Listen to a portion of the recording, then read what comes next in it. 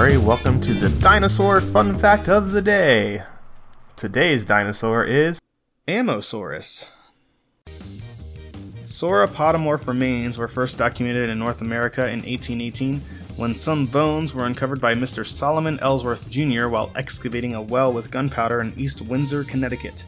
At the time of their discovery, it was thought that the bones might be those of a human, but the presence of tail vertebrae falsified that idea. They are now recognized as those of an indeterminate sauropodomorph, possibly more related to the Plateosaurian prosauropods.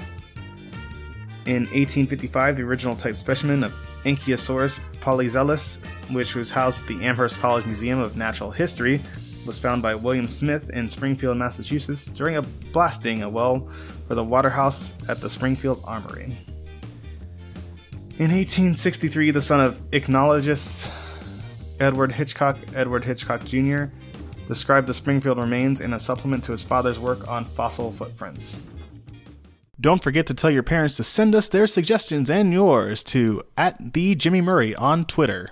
I'm Jimmy Murray. Thanks for listening to The Dinosaur Show on the Kid-Friendly Podcast Network. Music by Kevin MacLeod. Executive producer Chris Kremitzos.